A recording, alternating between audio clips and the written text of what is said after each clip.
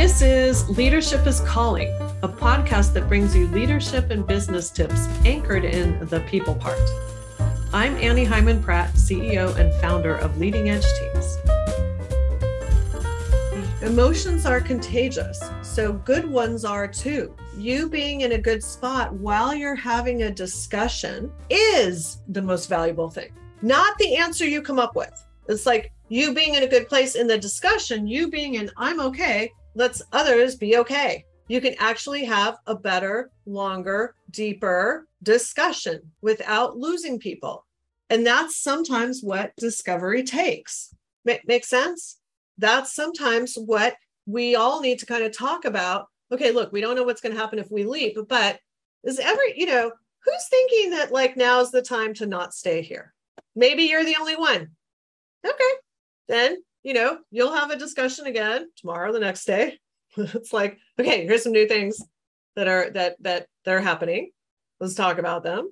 I'm still okay. The good news is that you have the environment on your side. All you need, I know, weirdly on your side, because this is not a choice people will actually make when they're rational. So the point is to get people to a good place inside. And your biggest persuasive thing or a lever or whatnot is you being in a good place.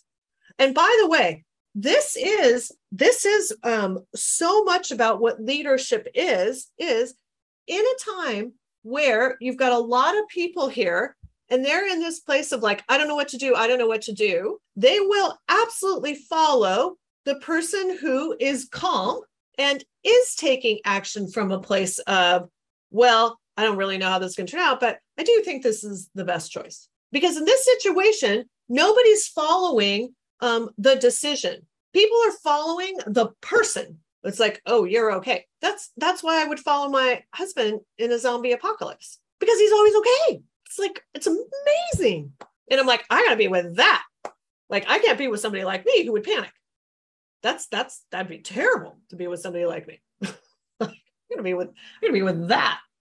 Makes sense? And that's how you have people get in this river with you, is because of who you are, not because of the perfect decisions you make, but because you can be trusted to be okay. And when you're okay, you won't turn on them. It's like a weird human psychology thing, right? You also have your best thinking on if you're okay. So that at least you'll be like, okay, they're going to have some clear thinking going on because it's not in a panic mode that shuts all that down, right? Totally. Can I ask something here Yeah.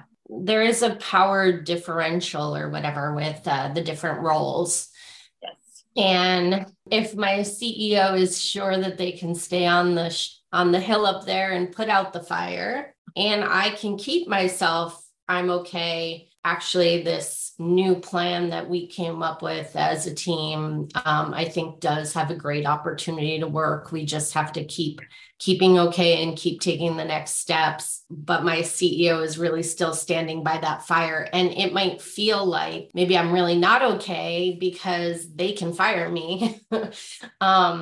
Like I'm just talking about like that is a real power differential that like somehow you have to keep yourself okay in the midst of that. And I think often, I've been on calls in our company where it's like, well, what else would they do? It may feel that way, but they really need you to do X, Y, Z. Yes. But I guess that's like, I feel like that's such a key tension point when I anchor back to that question about how to have the good boundaries. I'm thinking, what are the boundaries around? And the boundaries might be around, no, we actually do have a plan and we want to keep going instead of being interrupted. Or, I was wondering if you could speak to that a little, the different roles that create that are factoring into that tension. Yeah, absolutely. So this is where we want you to get some of these master influence skills. And these master influence skills are still based on you staying okay. Because what it sounds like is what the conversation can sound like with your with your CEO is something like this. Let me give an example of a fire of a recurring forest fire that I've had to deal with in a lot of companies. Okay, and that is when the business picture turns in such a way that the company is losing a ton of money, and they have to do a big layoff. So what I have found is that it's, we may think that entrepreneurs are really quick to lay off people, or business owners are quick to lay off people, but the truth is they're not. The truth is that they will keep that payroll going, literally kind of burning up all their cash until they literally are like burning up. They get frozen. In this spot of, oh shit, I can't let go of people. I can't fire people because then all these thoughts come in their head because my competitors will see it, hire all the people I fire and put me out of business. My clients will see it and totally lose faith, think I'm going out of business and will stop working with me. My best talent will see that things are shaky and they will leave. And it's like, if I fire people, their thinking is, if I fire a good amount of people, that will make me go out of business. Okay, can you see it? Okay, so they feel frozen, stuck between a rock and a hard place, stuck here of like, I can't jump there because I'll die. But if I stand here, I'm still going to die. And then they get frozen. So what do you do with, and in that freeze, they're like, I'll choose, I think I have a little bit of water left. I'll just keep fighting the fire. I think that's the better choice. And what I know when I come in, because I'm okay. And by the way, it's easier for me to be okay because I'm not tied to their, burning cash. Makes sense? It's easier for me to be okay. But because I come in and I'm okay, I'm like, hey, wait a minute. You're making a bunch of assumptions of how this would turn out if you let people go. And I don't think it'll turn out that way. Of course, I don't know. I haven't been in exactly this situation before, but let's talk about this for a moment. Let's talk about how could we, this is kind of in the decision-making matrix, all of those negative consequences of letting people go, which would reduce your cash burn. Let's talk about how can we mitigate those? How can we give you a bit of a boat here? How can we release some of the judgments? Because one of the first judgments is, I'm in this fire, but none of the other companies around me in my industry are. Because when you're in a fire, you have no idea who is also under fire. Make sense? But if you stand back for a second and you're like, oh, everybody's having a hard time. Oh, the economy has just gone totally backwards, crashed. We just had a housing, mortgage crisis. Everybody's thinking of firing people. Will your clients or your competitors really think this is a bad move? That it signals your imminent demise? Maybe not. And because I'm being able to share that from a place of I'm okay, I have so much more influence in the conversation. And what ends up inevitably happening is in that conversation, we come to a place of the CEO eventually says, okay, I totally hear you, but I don't know. I don't know that I want to do that.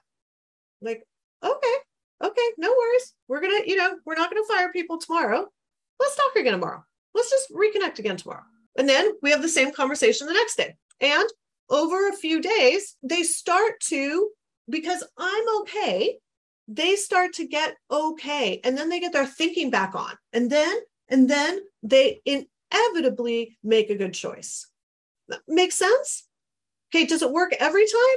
No. But if I'm here, so if I'm kind of in your guys' position and I'm like, hey, let's talk about this again. Okay, and all I'm getting is panic. That's all. Like they can't get themselves to a decent place to actually think. If all I get is panic after panic or a stone wall or whatnot, at some point, then I know, oh, maybe I have to start letting them know that this isn't going to work for me.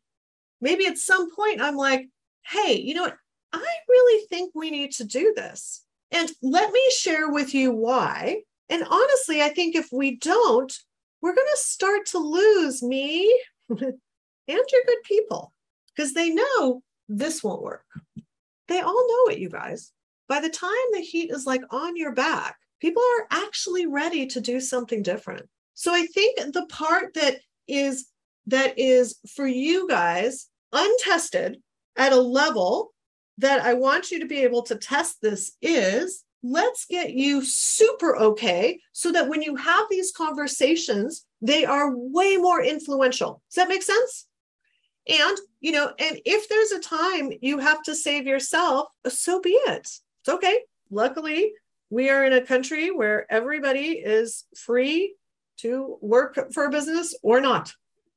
I think we have found that power of that choice is so important for self-leadership, right? Like we always have the power of choice.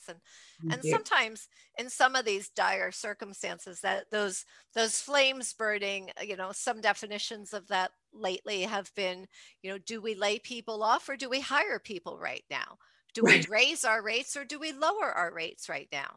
Do we continue our high-end product or pull out some of our low-end products right now? Like these are who knows what's going to work right now, right? Like there's pros and cons. We get the decision matrix going. And I think sometimes leaders are in a position where that second, what we call the second pause comes in, right? Where it's like, what can I influence in a positive way at this moment?